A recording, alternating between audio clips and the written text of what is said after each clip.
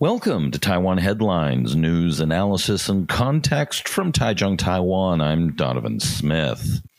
All right, this show and the next show got a little bit delayed for technical reasons, so I'm sorry about that. But anyway, we're back on track, so let me jump right in. Taiwan is to establish a Taiwanese representative office in Lithuania, and Lithuania will return the favor by opening an office in Taiwan by the end of the year. Obviously, having Taiwanese in the name is a big deal. Now, of course, everyone's favorite CCP mouthpiece, Global Times, went nuts, running a piece entitled Taiwan Representative Offices Shows Malicious Intent of Lithuania That Impacts Foundation of China Ties. Well, the article goes on to include this. The U.S.'s American Institute in Taiwan applauded the decision, claiming that, quote, all countries should be free to pursue closer ties and greater cooperation with Taiwan. Chinese experts told the Global Times that the U.S. statement shows its evil political plan to encourage smaller countries to test China while Washington itself dares not to bear the consequences, as it knows well how serious Beijing is on the Taiwan question.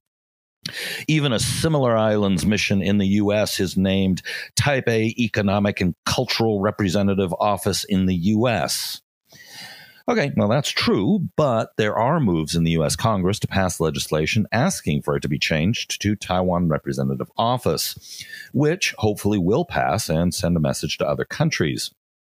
Lithuania's current government describes itself as values-based and has had some similar experiences as Taiwan, including foreign occupation, a transition to democracy, and the threat of a giant hostile neighbor. Both Taiwan and Lithuania have helped each other during the pandemic, with Taiwan sending PPE early on and Vilnius donating 20,000 vaccines to Taiwan. Lithuania is also in a position to make moves like this, with foreign direct investment from the PRC in the country in the low single digits. The organizers of the annual Halifax Defense and Security Forum have announced that for the first time it will be holding a major meeting outside of Halifax in Canada, and will be moving it to Taipei.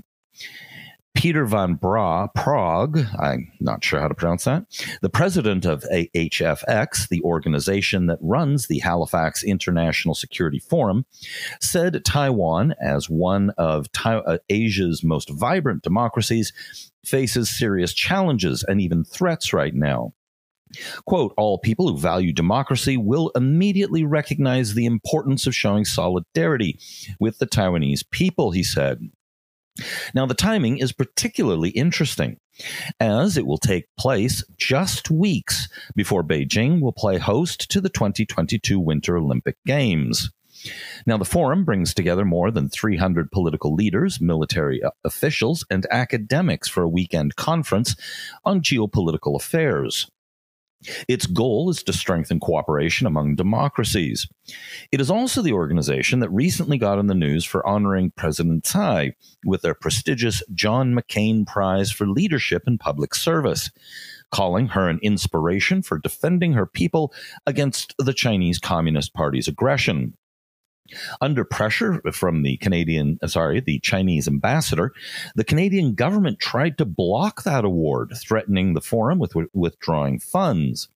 When word got out, the Canadian House of Commons voted unanimously to support the award, calling Tsai an ideal candidate for the prize. Now, the forum often brings in high-profile people in government and from militaries from various countries, so this could be very helpful to Taiwan. There have also been a long list of recent positive moves by the U.S. Here is what that gem of Chinese communist mouthpiecery, Global Times, had to say about one of those moves. Landing a civilian variant of military aircraft on the island of Taiwan is yet another salami-slicing provocation by the U.S., and it sent a wrong signal to Taiwan secessionists, Chinese mainland analysts said. after the U.S. reportedly landed a civilian variant of a warplane on the island on Monday. The Chinese mainland will not allow U.S. military planes' recent landings on the island of Taiwan to become routine, experts said. A U.S. L-130 aircraft, which was chartered by the American Institute in Taiwan and is a civilian-use version of the U.S. military's C-130 transport aircraft, landed at the Taiwan Taoyuan International Airport on Monday at noon, loaded and unloaded various cargoes, and took off after about an hour, Taipei-based news website UDN.com reported on Monday.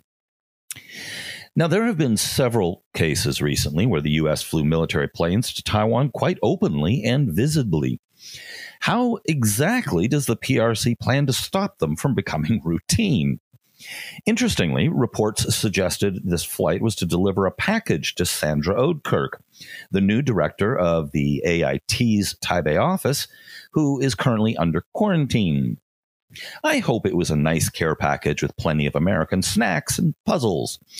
Oudkirk, who was posted to Taiwan in the early 90s, said, quote, "Things have changed a lot, but what hasn't changed is the warm friendliness of the Taiwan people and my excitement at being here in such a vibrant democracy."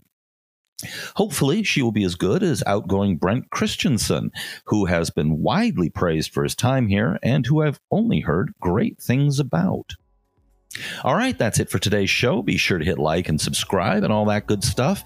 And if you can, it means a lot to us if you support us as a patron on patreon.com/Taiwan Report. This has been brought to you by the Taiwan Report. For more content like this, become our patron at report.tw. 哎呦，就是那个台湾狗啦，最喜欢我的台湾狗了。